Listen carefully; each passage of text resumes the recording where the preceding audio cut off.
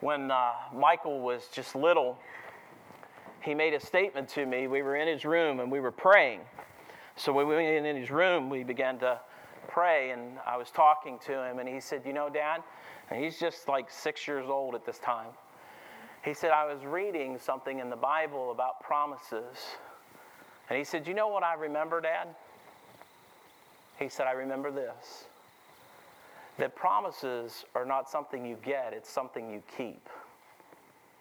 And that's really stuck in my mind for many, many years, and I began to think about how important promises are, and how many of us in here make promises, and how many of us keep our promises.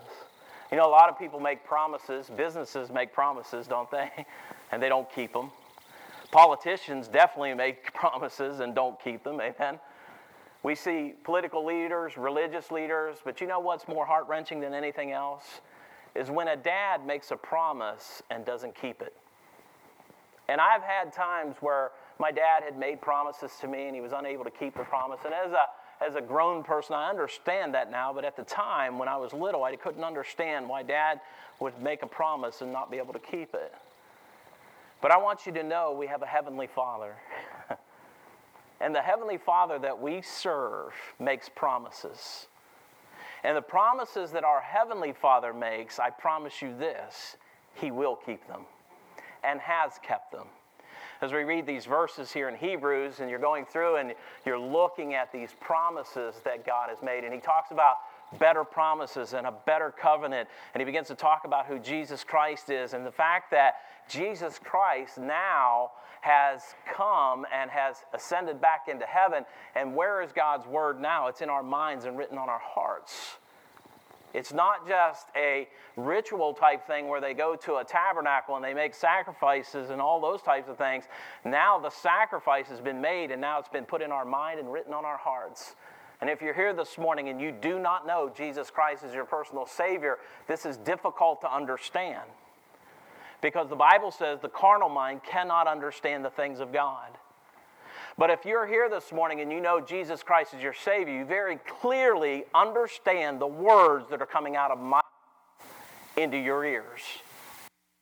You're saved and you know Jesus Christ is your Savior. Jesus Christ's salvation is written in our minds and in our hearts now. We know Him. We know Him personally. And by the way, when you get saved, God gives you Himself. And if you're here this morning and you are saved, the Holy Spirit is in you. And so you know by the power of the Holy Spirit what I'm saying to be true as well. And what it is that God makes promises, but they're better promises than man can keep. And He did a covenant with the nation of Israel. And they gave the law to Moses, and Moses tried to help the people fulfill the law of God. And do you know what could not happen and what the difficulty was and the fault that there was with that covenant? It was to be kept by men. Made by God, kept by men. The difference is Jesus Christ is all God. And when He came and He made His sacrifice, perfect. It's without flaw. And so there is no fault in the better promises and in the new covenant. As we think about this morning, I want you to consider what these people wanted to do. They wanted to go back to their old ways. How many Christians are in this room this morning? You get saved and you go back to your old ways. Maybe you go back to alcohol. Maybe you go back to drinking. Maybe you go back and you're saved. And if you are saved, conviction should enter into your heart. It should bother you. And by the way, just because some religions in town tell you it's okay to drink, it's not okay to drink. The Bible is very clear about that. And the Bible tells us to abstain from those things. And so if you're participating in those as a saved individual, conviction should enter into your heart. And you say, well, who are you to tell me that? I'm not. I'm telling you what God's Word says. And so whenever you look into God's Word, we want to keep His promises. Why? Because we're saved. That's why we want to keep them now. You see, a long time ago, these people had to go and they made these sacrifices for their sins, and yet Jesus Christ sacrificed Himself for sin, did He not? And so when he sacrificed himself for sin, he died for your sin. Now when we go and we begin to perform sin again, it's like putting Christ to an open shame. In fact, let's just go back a chapter here. I want you to look at chapter 6 with me. Look at verse 4. Chapter 6 and verse 4.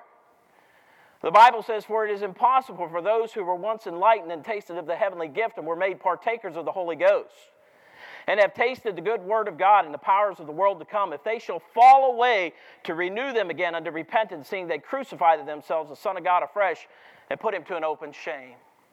Let me tell you what that means. There are people who believe that you can lose your salvation. The Bible never teaches us that you can lose your salvation. If you're saved, you're saved. Amen? You cannot lose it. What people teach is that means that you could lose your salvation. It has nothing to do with that whatsoever. You know what it means? You cannot repent. In other words, you can't ask for forgiveness for something and keep on doing it at the same time. It doesn't work. And whenever you go out and you commit those sins and you keep doing those sins and you keep doing them over and over again, it's like putting Christ to an open shame. What was the open shame? It's like crucifying him again. It's if you're taking the hammer and the nails and putting it in him. It's you doing that. That's what the Bible says. So what the Scriptures teach us is that we want to abstain from that. Why? Because Christ died for us. Look at chapter 10 with me, if you will. I want you to look at another verse here in chapter 10. Verse 26 says, "For if we sin willfully, after that we have received the knowledge of the truth, there remaineth no more sacrifice for sins." In other words, that passage, they try to use that too to teach you that you lose your salvation. But what that passage says is, the sacrifice for sin has already been made. There's no other sacrifice now available. What it is that Jesus Christ is the sacrifice, so it's already been paid. So if you sin willfully after you've received the knowledge of the truth, there remaineth no more sacrifice for sin. The only thing you can do is turn to God in repentance and ask him to forgive you. Now, when you think about a promise, what comes to mind? I think about this. It's an assurance that one will do what they've committed, or that particular commitment will definitely be fulfilled. And what it is that when I think about the promises of Christ, I believe that he'll fulfill his commitment, and has already. And when I consider this for a moment, promises are made all the time, and many men break them. I want you to think about this. If you would, you can turn there if you want to. I want to share this verse with you out of Joshua 23:14. "And behold, this day I am going the way of all the earth." Joshua was going off the scene. He was passing away. And the others were going to come onto the scene and take over for his position. And here's what he said. "And behold, this day I am going the way of all the earth, and ye know in all your hearts and in all your souls that not one thing hath failed of all the good things which the Lord your God spake concerning you. All are come to pass unto you, and not one thing hath failed thereof." I want you to know that everything that God has promised will be fulfilled. Nothing will fail. The things that he's promised us as believers is this. He's left us here. He promised us that the Holy Spirit would indwell us. I know when I got saved, I know my life changed. I know my language changed. I know my attitude changed. I know my spirit changed. I know some things changed about me. And I no longer was the same person. In fact, in 2 Corinthians 5:17, he tells us that we're a new creature in Christ. Old things have passed away. Behold, all things have become new. There should be a difference in us, shouldn't there? Should be a difference in my language, my attitude, my outlook, my actions. Everything about me ought to be different. It ought to be according to the truth of the Word of God now. And when I look at this, Joshua said, I want you to know this one thing. Not only has he promised you the indwelling Spirit, but he's promised you he's going to come again. And when he promised you he's going to come again, there's a day coming, folks, and there will be a day of reconciliation, by the way. And what's going to happen is I think some Christians are going to be caught off guard, maybe all of us. But there's coming a day when the rapture will occur. Now, the rapture is where anyone who has trusted Jesus Christ as their Savior and are still living on this earth, Jesus Christ is going to take us out of here. Amen? He's going to take us up into the heavens, into the clouds. And then he tells us there's going to be a judgment. And I promise there will be, and it'll be the bema seat of Christ. That's where everything I did in this living body after my salvation, I either did it for myself or I did it for the glory of the Lord. And it'll either be wood, hay, and stubble or old stone.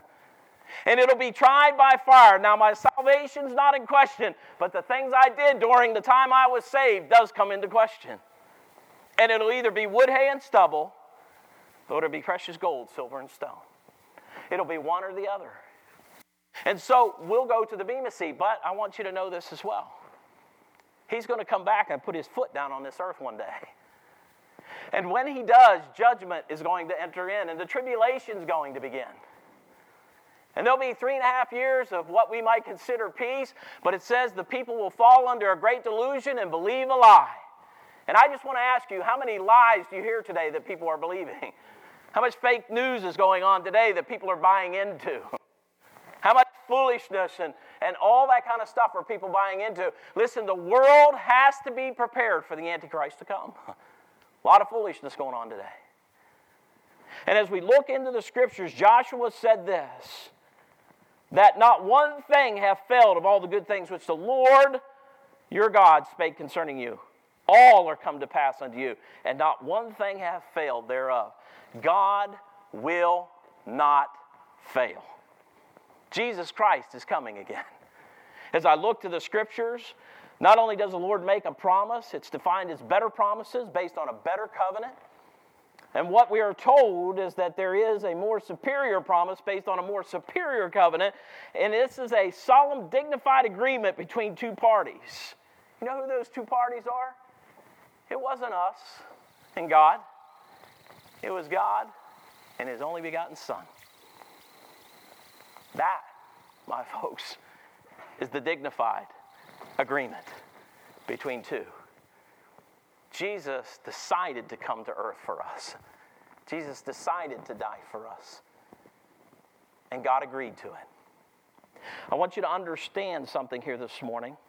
In our time, it would be a legal document, usually property transferred between heirs upon death. And there's a great gap between a contract and a covenant. Today, what's happening in our world today is you have so much divorce going on, and so people say, well, let's not get divorced, let's just shack up. My dad used to call it, by the way, just shacking up, because they don't want to get married. So they just start shacking up, or this starts happening. A lot of marriage and divorce taking place today, even among Christians.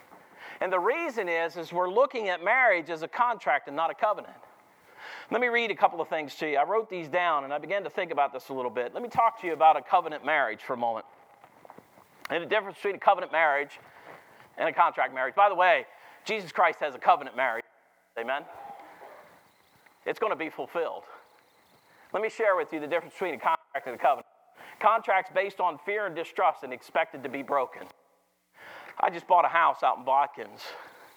I signed paperwork till my fingers were numb. And the thing of it is that the reason that they're doing this is because so many people have failed to fulfill their promises that you have to have everything in writing now, don't you? And there's so much in writing till my fingers were numb.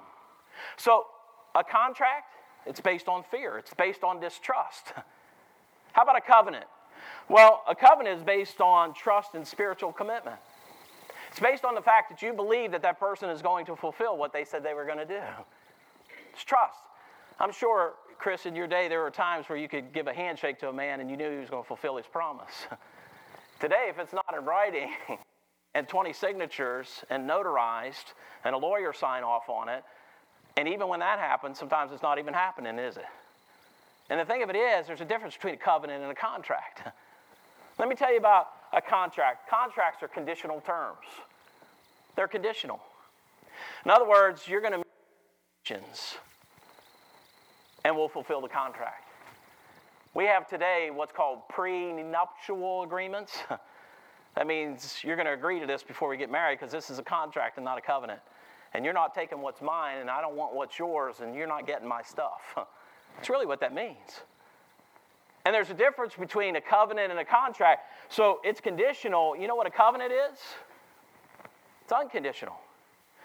For God so loved the world that He gave His only begotten Son, that whosoever believeth in Him should not perish but have everlasting life, except you be this. Doesn't say that, does it? Because there's a big difference between a covenant and a contract. Something else, legal and binding by man's laws and standards. Legally binding. So we agree to this in a legal matter. What is it with God? When I look at this, legal and binding by spiritual laws of God's Scripture. It should hold us to truth, shouldn't it? Let me give you this. The contract is formed for only a limited period of time. Doesn't the Bible say, till death us do part? Isn't that what the Bible says? But until I get tired of you today.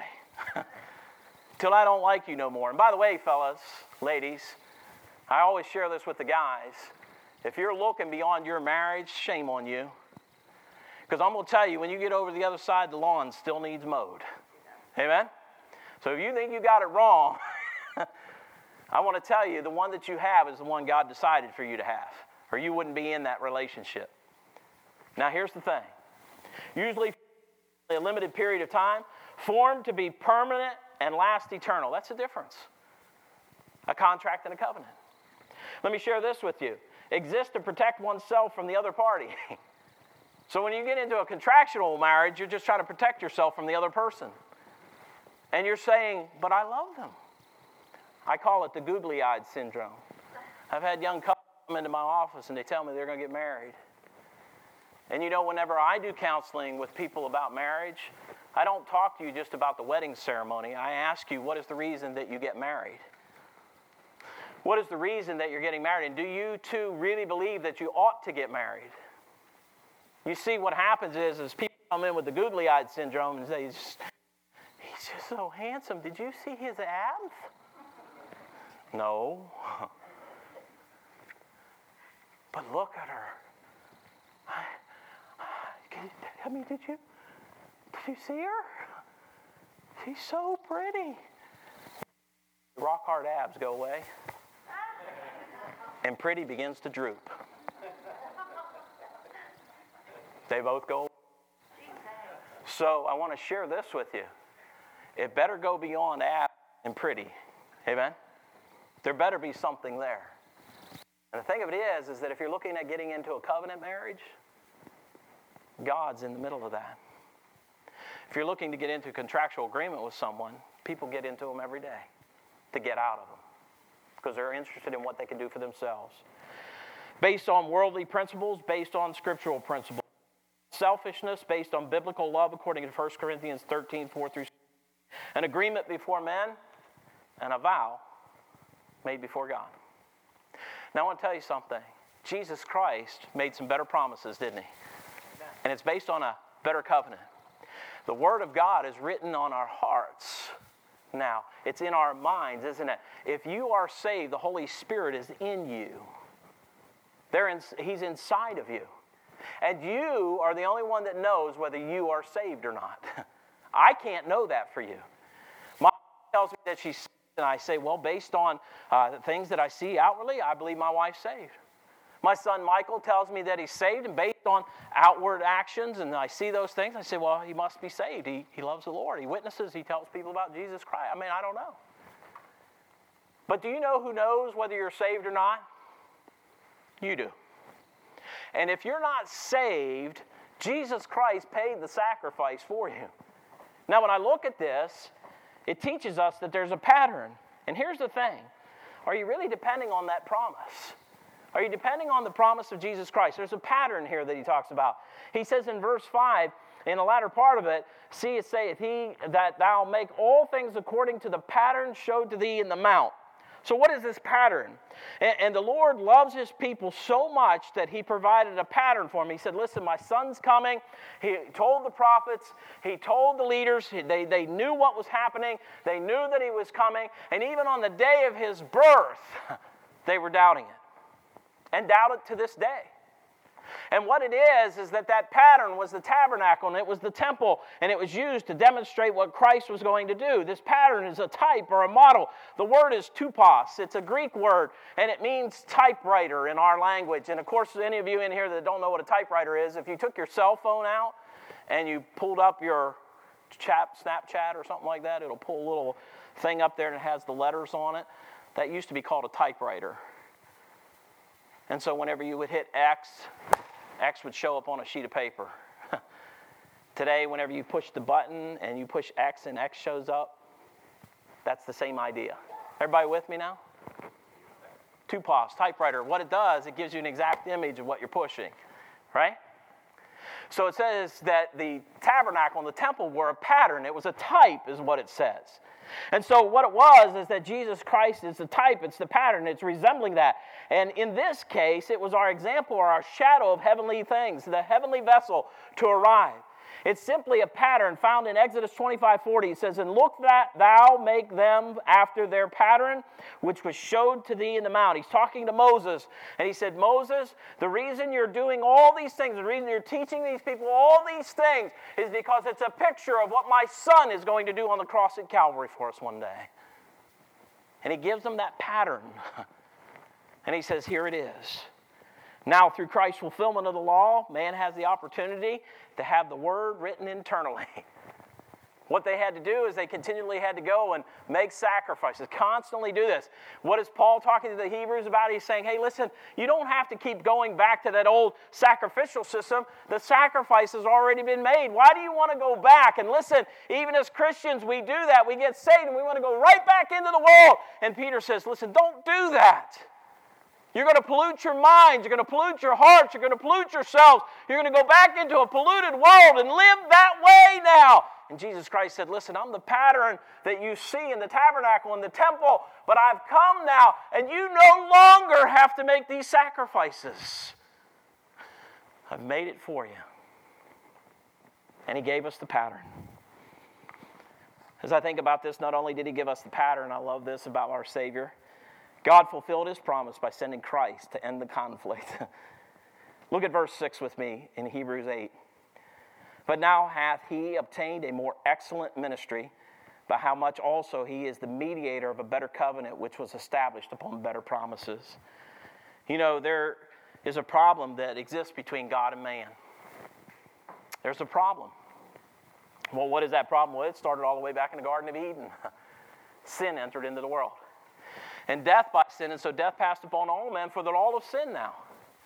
So what happened is the day that Adam took a bite of that fruit, he spiritually separated mankind from God. There's a problem, isn't there? And the problem has to be fixed. Who's going to fix that problem? Who's going to get man back in a right relationship with God? How's that going to be reconciled now? How's that going to be fixed? Thank God for the mediator, amen? The mediator is Jesus Christ. The Bible teaches us that he came to intervene between us and God because we couldn't fix it ourselves. We had to have someone fix it for us. And a mediator is a person who attempts to make people involved into a conflict come to an agreement. Now let me tell you what that agreement is. I agree with God that Jesus Christ died for me. That's the agreement. Amen. And what it is he came as the mediator to fix the problem between us and God. The problem between us and God is that we were now dead in our trespasses and sin, amen? But Jesus Christ came and fulfilled the law, which man could not fulfill. Man had to turn to Jesus Christ. These Hebrews wanted to go back into their sacrificial system. Why is a saved person sitting in this room this morning, any of you, why do you want to go back into the world? Why do you want to get yourself involved in stuff that is unhealthy for you? Spiritually, I'm talking about. Why would we want to pollute ourselves again after we've received the gift of eternal life? Why would we want to pollute ourselves? Why would we want to take the temple of the Holy Spirit of God? And by the way, the Bible clearly tells us that our body is the temple of the Holy Spirit of God. Amen. So if our body is the temple of the Holy Spirit of God, why is it that we think it's okay to go and commit these sins? And by the way, there's two types of sins, sins of omission and sins of commission.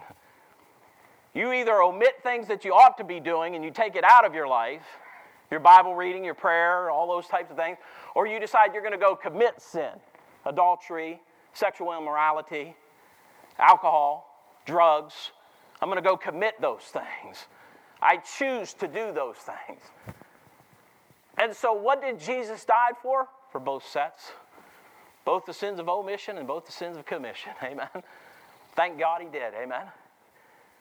And the thing of it is that we have a mediator now between us and God, the man Christ Jesus.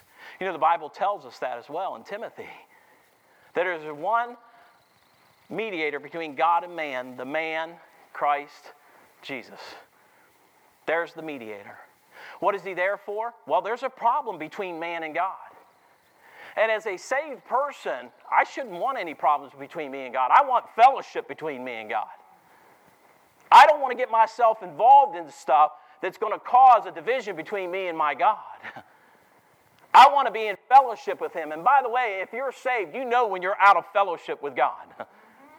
You know when you're not walking with God. And listen, Jesus Christ died for that sin too that's keeping you from God and keeping you out of fellowship with God.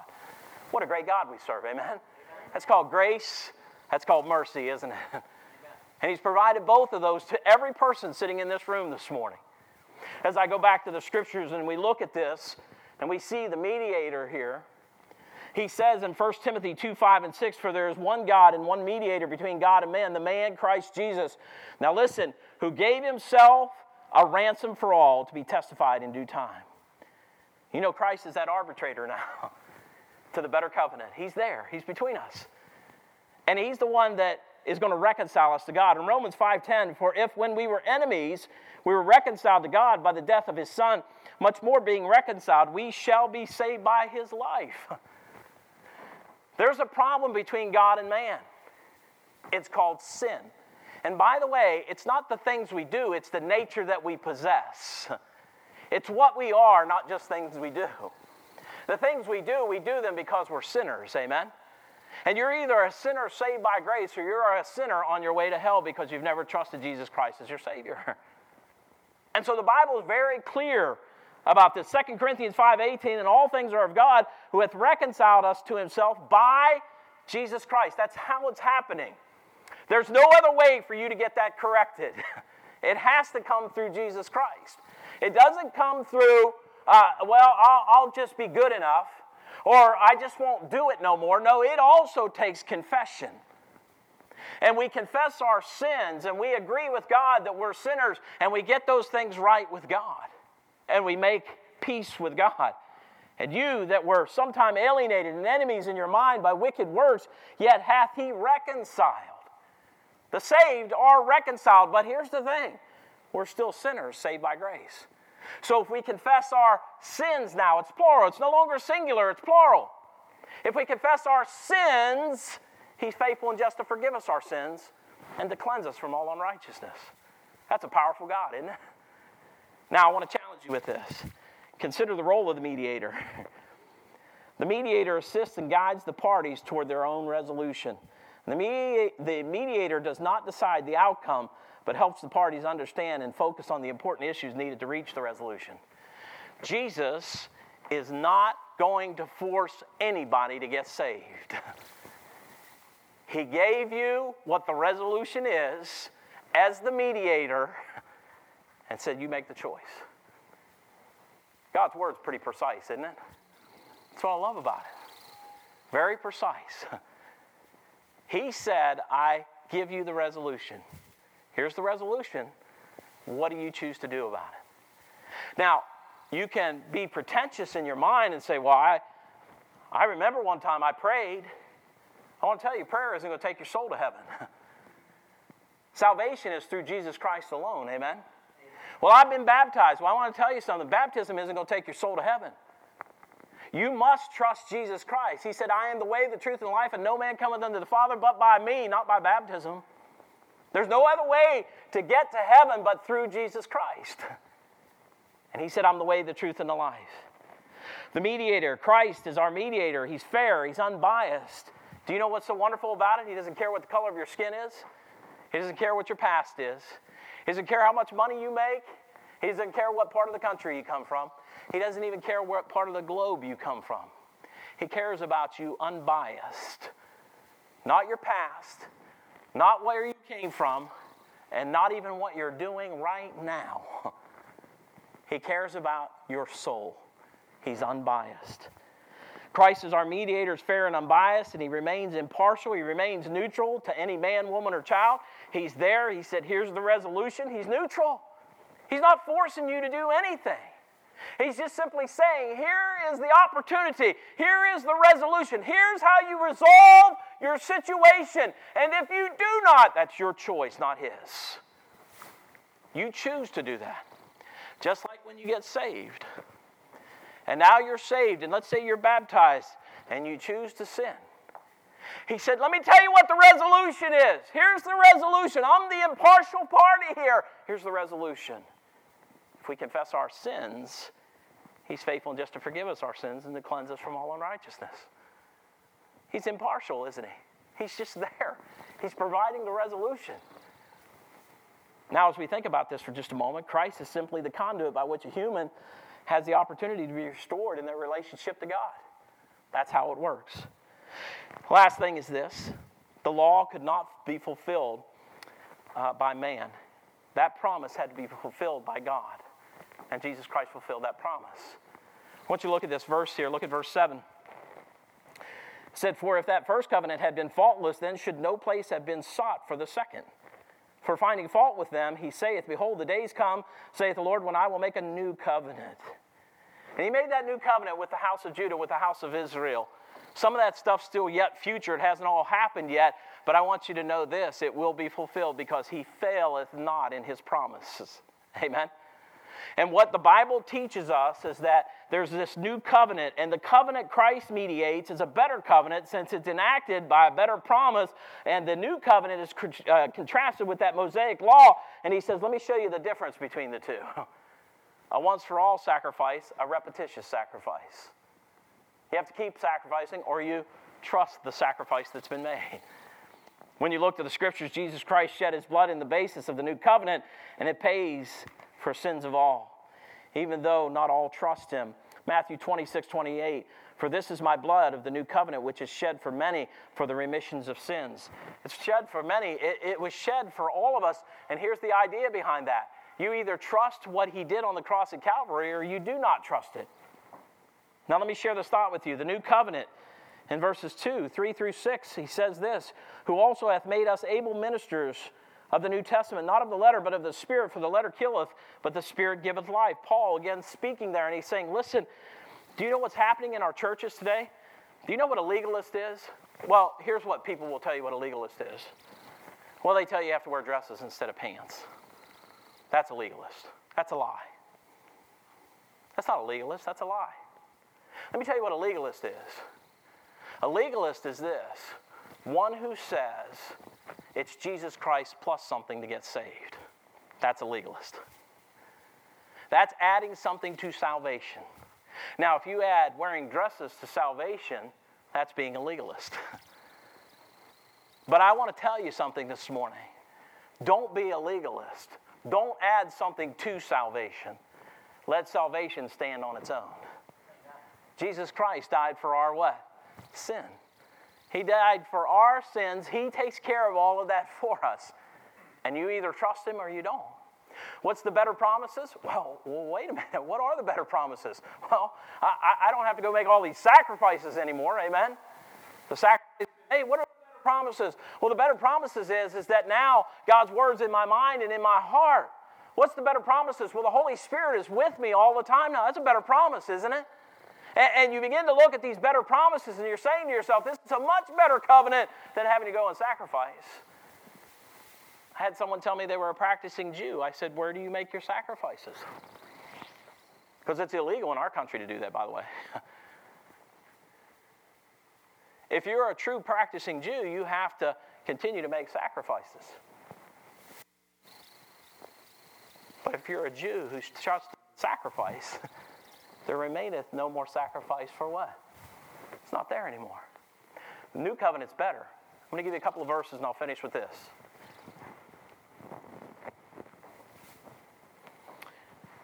Jeremiah 31 through 34. The days come, saith the Lord, that I will make a new covenant with the house of Israel and with the house of Judah. And listen to this in verse 34. For I will forgive their iniquity, and I will remember their sin no more. Now hold on. I want you to understand something. even as a saved person, but let's start with the unsaved first. You're unsaved. You don't know Jesus Christ as your Savior. You know what's so wonderful about it? If I ask him to forgive me of my sin and to save my soul, to take my soul to heaven when I die, he takes that sin nature and he puts it behind his back and he can't see it no more. It's wonderful, isn't it? And he tells us he separates our sin as far as the east is from the west. You know what's so wonderful about that passage? That's what makes me know the world is round too, by the way. Amen. It's not flat. The world is round. No matter what the millennials are telling you, the world is round. Amen. And here it is. He said, I separate your sin as far as the east is from the west. You know what's so wonderful about that? If I start going east, guess what I keep on doing? Keep going east. If I go west, I'm going to keep on going what? West. I want to tell you something. If I start going north, what's going to happen to me eventually? I'm going south at some point, right? So I want you to think about this for just a moment. God didn't say, I separate your sin as far as the north is from the south. He said, I separate your sin as far as the east is from the what? West. Powerful God, isn't he? God's pretty smart, isn't he? The unsaved, if you're here this morning, he says, I'll take that nature, that sin nature that you have, I'll hide it behind my back. It's as if I can't see it no more. What I do see is the shed blood of my Son. For the saved that are in the room this morning, I want you to consider this. 1 John 1:9.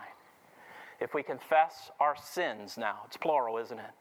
You know what the word confess means? I agree with God. So you're agreeing with God that there's sin in your life. If we confess our sins, now watch this. He is faithful and just to forgive us our sins and to cleanse us from all unrighteousness.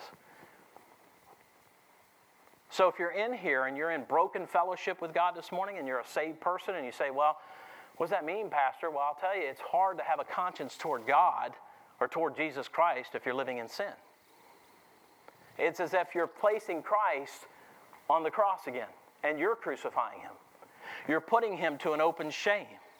Because as a saved individual, we should have a conscience toward God, shouldn't we? And if you are saved, and the Bible says the carnal mind cannot understand the things of God. That's why I share with you, if you don't understand what I'm saying, you need to check and see if you're saved. And the fact is he said the carnal mind cannot understand the things of God. But those that are saved understand clearly what I'm telling you right now, do you not? And what the Bible says, if we confess our sins, he is faithful and just to forgive us our sins, and he'll cleanse us. What is the great thing about the pattern? Well, he told us he was coming. He showed those people that he was coming. We read the scriptures, we see that he was coming. What is the wonderful thing? Well, he's the mediator. He came down. He's the arbitrator. He's the one. And he resolved the conflict between God and man. But listen, he's not going to force you to make a decision. He's saying, listen, you need to make the choice. The resolution is before you. Saved individual in here this morning, listen, if you're living in some sort of sin, the resolution is in the scriptures. It's 1 John 1:9. If you're out of fellowship with God, get back into fellowship with God. How do I do that? Not by going to the altar insincerely, but going to the altar sincerely and saying, God, I'm asking you to forgive me. This is in my life. And you don't do a 360, you do a 180, and you turn away from what's already dragging you down. And you go the other direction. And then he said, I got a new covenant. That new covenant contains the written word in your mind and on your hearts. And so the challenge for you is this today. Are you saved? Do you know Jesus Christ personally as your Savior? Do you know for sure if you died today that heaven would be your home? It's not a hope, so faith. Listen, Pastor Warren's going to tell you, I'm not standing here going, boy, I sure hope I make it to heaven when I die. And I'm biting my knuckles. I know I'm going to heaven when I die. Jesus died for me. I came to that resolution October 12th, 1995. I have no doubt in my mind where I'm going when I die. When I sin, I know I can go to my God sincerely and say, Lord, forgive me. And you know what the Bible says? He'll do just that. In 1 John chapter 3 and verse 20, if our heart condemneth us, God is greater than our heart. There's probably Christians sitting in here right now that are allowing the past to hold them back. And the Bible says if our heart condemneth us, God is greater than our heart. But if our heart condemneth us not, then, now listen to this, have we confidence toward God. You see, if you have confidence in yourself to get that sin taken care of, you're failing. But if you have confidence in God, stop raising the lepers in your head and start asking Jesus Christ to forgive you and get that right sincerely, and He'll take care of it. So the challenge, are you saved? Well, if you're saved, we have the pattern, we have the mediator, we have the new covenant, don't we?